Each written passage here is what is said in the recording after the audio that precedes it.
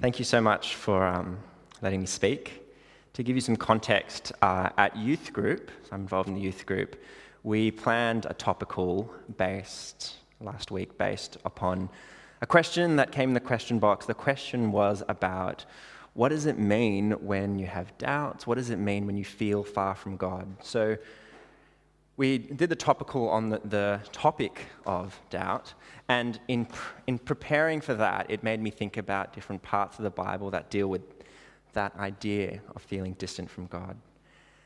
So before we go any further, let's pray and commit as we look at His Word. Father God, thank you so much for what has been sung, for what has been shared so far this evening. Thank you that you will be praised forever for what you've done in Jesus. And as we look at your word tonight, give us wisdom, give us attention to see. May you be glorified. Pray this in your name, amen. It's unusual to start what should be a poem or a song in a book of praises with the words, "God, why have you abandoned me?" This comes right before another psalm that we all know is more popular, Psalm 23. The Lord's my shepherd. Through the darkness, through the valley of death, He's with me. Psalm 22, the poor cousin. No, he starts differently. But it's just as important for us to hear. So you've heard this analogy before, but you've heard the idea of life as a marathon. It's got the easy bits, it's got the hard bits. But without knowing the route, without planning for a long distance, you'll break. You won't make it. And part of being on that marathon in life is having people with you, having people close to you, people you can rely on, people you can trust, people who care about you. And doesn't it hurt when those people who you thought were by your side suddenly aren't there for you? And where is God in this marathon? So is he near? Is he with you running alongside, or is he far? See, some people, when they think about God, they think God is really, really far away, thousands of light years away, and He's not really paying much attention to the things that we're doing here on earth. And other people, when they think of God, they think, oh no, God's really far because here's something that I'll have to think about in 20 years, 30 years, 50 years. Or other people feel that God is far because He's not answering their prayers in the way that He expects, or they expect. But maybe God is here, or God is here. He's present and alive. Now, as it's already been mentioned, this is a hard psalm. It's not particularly happy because the person who wrote it, someone who seemed to have trusted God with their whole life, for whatever reason, they're crying out, "God, where are you? Why is this happening to me?" And that's a question that is very relevant to us. I'm not sure if you've asked that question yourself. But really, when they're asking that, they're asking, why are bad things happening? And the question behind that question is, why is there suffering? Why is there injustice? Injustice and suffering are one of the few experiences that are going to happen to all of us. Anyone that lives, anyone that's born, it's going to happen. And it means that you have to have a way of getting your head around it. Now, there's lots of different kinds. There's from the suffering or the discomforts where, it's difficult, but it's okay, it's not too bad, we can manage that, to things that are overwhelming, that shock us.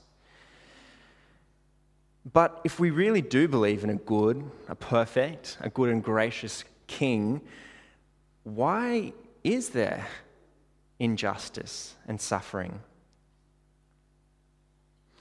A mean boss, a toxic work culture, unrealistic or overwhelming workloads and expectations, a strained relationship, an unhappy marriage,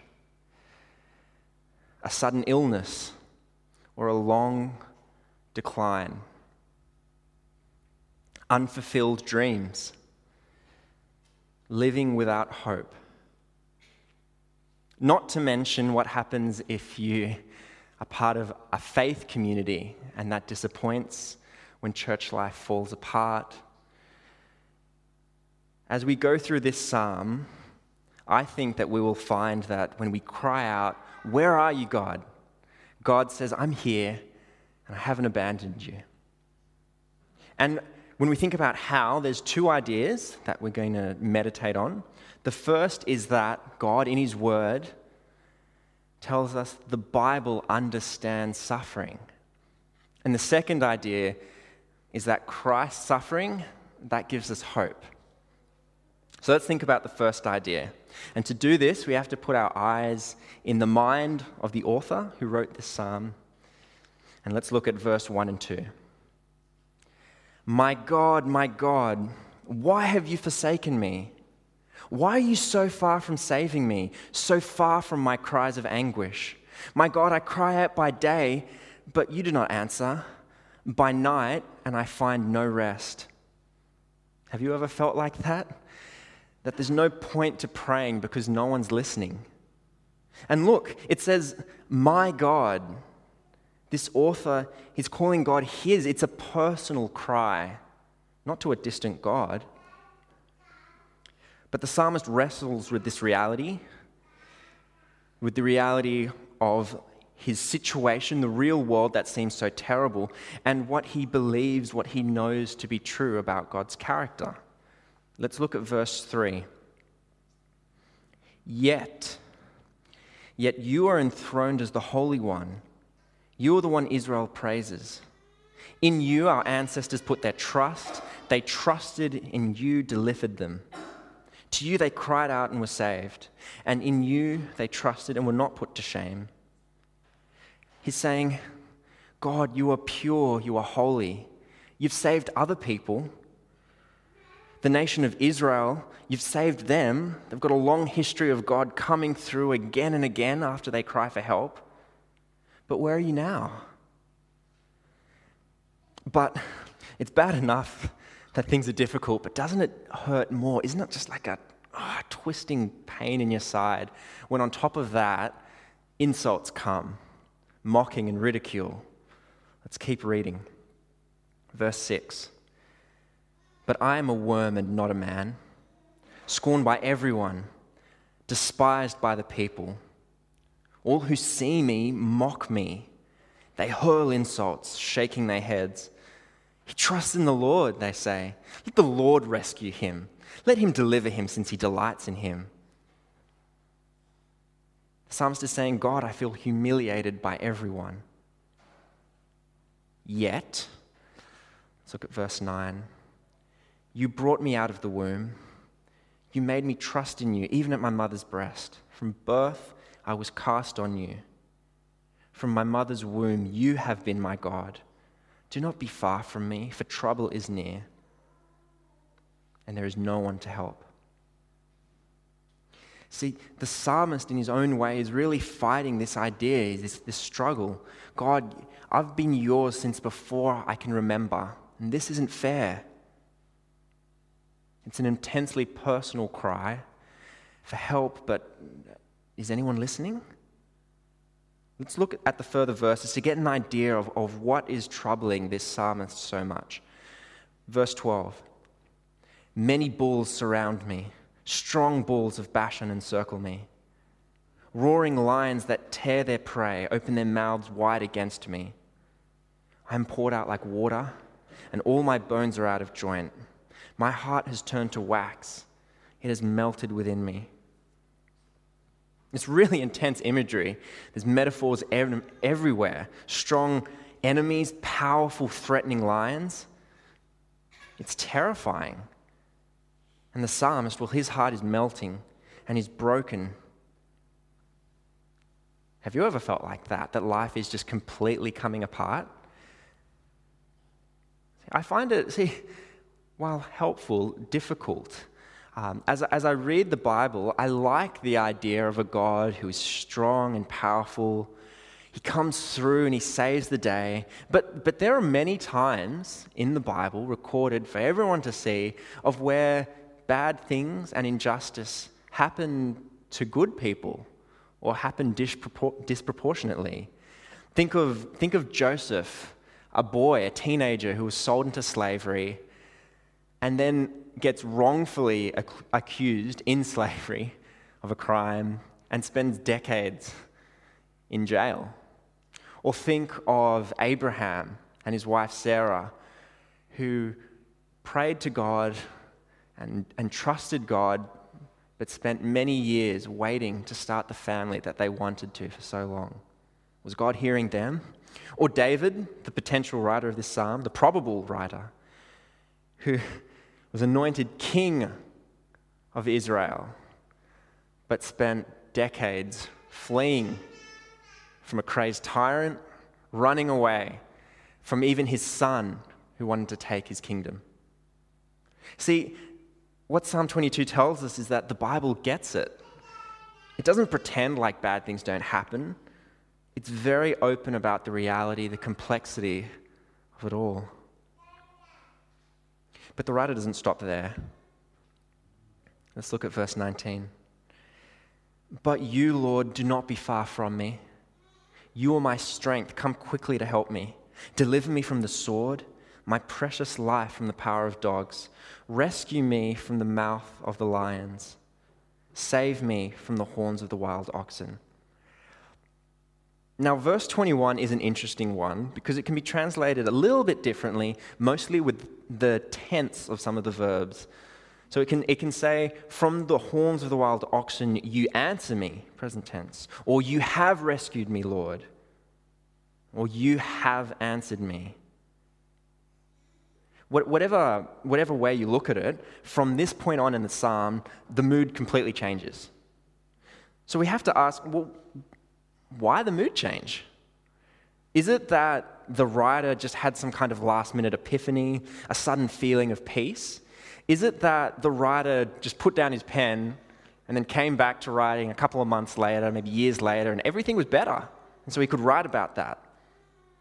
Was there some last-minute deliverance that the writer's talking about? We don't know. But whatever reason for the abrupt change, we can see that it wasn't the writer who did it. No, it was God who answered in his timing. And so the psalm teaches us to accept that God does act in our suffering. And that's great. God cares. Your suffering isn't meaningless. And if this is true, it should change our outlook. See, look at how the psalmist responds in praise to God. Let's look at verse 22. I will declare your name to my people. In the assembly I will praise you. You who fear the Lord, praise him. All you descendants of Jacob, honor him. Revere him, all you descendants of Israel. See, the psalmist just wants to tell others how amazing God is. Why? 24. For he has not despised or scorned the suffering of the afflicted one. He has not hidden his face from him, but has listened to his cry for help. See, when bad things happen, God doesn't hate you. You're not despised. Those apparent silences, they're not God ignoring you. He hears you. Let's keep reading. Verse 26. The poor will eat and be satisfied. Those who seek the Lord will praise him. May your hearts live forever. All the ends of the earth will remember and turn to the Lord, and all the families of the nations will bow down before him. For dominion belongs to the Lord, and he rules over the nations. All the rich of the earth will feast and worship. All who go down to the dust will kneel before him. Those who cannot keep themselves alive, posterity will serve him. Future generations will be told about the Lord. They will proclaim his righteousness, declaring to a people yet unborn that he has done it. What does all that mean? It means wickedness, suffering, feelings of abandonment may exist now, but there will be a time when they will be fixed. We weren't born when this psalm was written, but our generation will know the same God and how amazing he is. We'll know that God's promises are as good as done. And if we can get our heads around this, then we can have strength to endure tough times, or the wisdom to encourage others who are going through difficulty. See, if you know God is in control and you can trust him that things are happening for a reason, then you have a means to get through them. And that's why it's so important to remind ourselves of this truth. See, it's why we need people around us to tell us things that we don't hear, or to show us things that are difficult to see. That's why things like memorizing scripture, as hard as it is, it's helpful. Or knowing songs, like I've been encouraged by the songs that we've been singing tonight, but knowing songs that tell us about his goodness and God's faithfulness, and they sit inside here when we can't see that for ourselves. It's why it's important to meet together, to meet honestly, to share struggles with each other and pray. What a blessing. All too often, we do the opposite, don't we? We want to withdraw. We want to find other things to do. It's a danger. It's a missed blessing.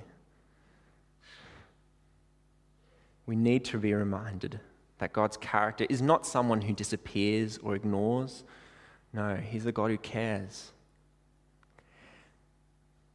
But to be frank, now we're thinking about our second point, we do need to be clear about how this actually applies to us. Because if it's just read in that way, it's good wisdom, it might be helpful, but if that's all we have, we don't actually have enough to say that God will listen to us, that God will treat us the same way. But we have great news that he does, and it's because of Jesus. Now, we've been singing about this a lot tonight, so this part will sound familiar. But it's important to remember that as Jesus was dying, and as the minutes, the moments of his life was dripping away, he quoted this psalm. It's very intentional. And more than that, we can see that in Jesus' death, a lot of the things mentioned in the psalm happened to Jesus. It's prophetic. I'm going to just read, I don't expect you to flip there fast enough, but from Matthew chapter 25, I'm just going to read a little bit from verse 45. Okay, so Jesus on the cross, from noon until 3 in the afternoon, darkness came over the land. About 3 in the afternoon, Jesus cried in a loud voice. He cried in Aramaic these words, my God, why have you forsaken me?" And Jesus isn't saying this as a lapse in faith. He's not saying that he's doubting God. No, the psalm is being quoted on purpose. And I think it's more a cry of disorientation because Jesus, being God and existing before time, was in a perfect and happy relationship with God the Father. And God the Father, who was there at Jesus' baptism and who said, "This is my Son in whom I'm well pleased." Well, as Jesus is dying, there's silence. And there's more than just Jesus quoting. Think about how Jesus was mocked. How they said, "You who destroy the temple and are going to build it in 3 days, save yourself." Or how they pierced his hands. Or how they gambled over his clothing. All things mentioned in this psalm. What does it have to do with us? In Jesus' final moments, he's quoting this psalm as if to say, I am doing this for you. See, despite what we like to think of ourselves, we need to be honest enough to think that we're not perfect and that our sins are serious. Serious enough for Jesus, who knew no sin, to become sin for us. And wow, how amazing is that? That punishment, the suffering that we deserved, Jesus chose to be distant from God so that we wouldn't have to be. And that is huge for two reasons. First, it's huge because Jesus himself can sympathize with our suffering. He knows what it's like to have uncertainty. He knows what it's like to have physical and emotional pain. He knows what it's like to be ridiculed. And he knows what it's like to face death. Death, that one-way ticket, the final full stop. We fear it, we ignore it. But if we can understand death in the context of life, then we have something good to hold on to in troubled times. It's like knowing the end of a bad horror film. I don't know why you'd want to see a horror film, but if you did, the end gives you strength to get there. See, Jesus didn't stay dead. God raised him back to life. And he promised that whoever believes in him will not perish but have eternal life. It means that believing in Jesus gives you confidence that God hears your prayers. Because he heard Jesus' prayers. It means that death or suffering, though horrible, is not the end. That an unfulfilling relationship is not the end. That a terrible job is not the end. That an ongoing sickness is not the end. You can be confident that God isn't distant, but that he's near. And what happens when God is near? Well, look at Jesus' life. Jesus on earth, God with us, healed the sick. With Jesus, there was joy, there was reconciliation. The suffering were welcomed, loved, and made whole. What an amazing thing to be a part of. So what? So what? Well, if this news seems a small consolation prize, maybe that's more an indication of how distracted we are about the things around us. See, we've got to remember that life, it's not a sprint, it's a marathon. And so you don't want to get lost or distracted along the way. That would be dangerous, let alone missing out. So here's a short Julian story. As many of you know, I do music stuff, and one night a couple of years ago, I had a rehearsal in the city. It finished late, maybe 10 p.m., and I didn't have dinner. I hadn't had dinner yet, so I was really hungry. Now, and I'm asking you, if you're in the city, it's 10 p.m., and you're hungry, what are some good options to get a feed? What are some good options? Macca's where from the city? George Street. Okay, that's a good choice. Where's somewhere else? If you're heading back, you've got to head to Pennant Hills. Where's somewhere else you got to head? So Hungry Jack's, there's Wynyard Station. Yep, all good options. So I decided I was going to drive. So I didn't catch the train. I was driving. Those are all good options. Instead of doing all those things, I was like, I'm going to make it home. I'm going to go for the marathon, maybe eat something on the way. I didn't make it. 10 minutes into the drive, maybe less, maybe 7 minutes, I pulled over into a petrol station. It's already a bad idea. And I bought a microwavable hamburger. Now, I know I exaggerate a lot of different times, but this is really serious. This was the worst thing I've ever eaten. And I'll tell you why. The microwave managed to burn sides of it and then keep other bits really cold. The cheese, the lettuce tasted like Glad wrap.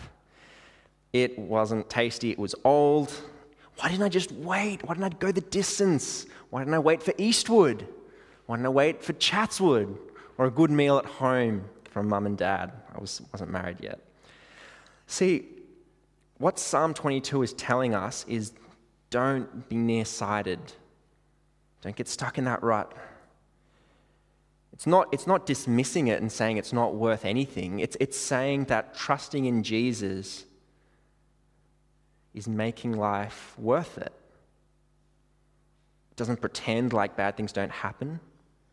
It's saying that God may seem far away now and life a long struggle, but through Jesus, God has not abandoned us. He gives us strength to run the marathon and a great end. That's amazing. So to that, I'd like to just pray to finish. Join with me, please. Father God, thank you for your word. It's tricky. Sometimes it's not what we want to hear. And sometimes it's things that we've heard before. Lord, please strengthen us. Encourage us to be a blessing to others in suffering and to turn to you as the author and finisher of our faith. We pray this in your name. Amen.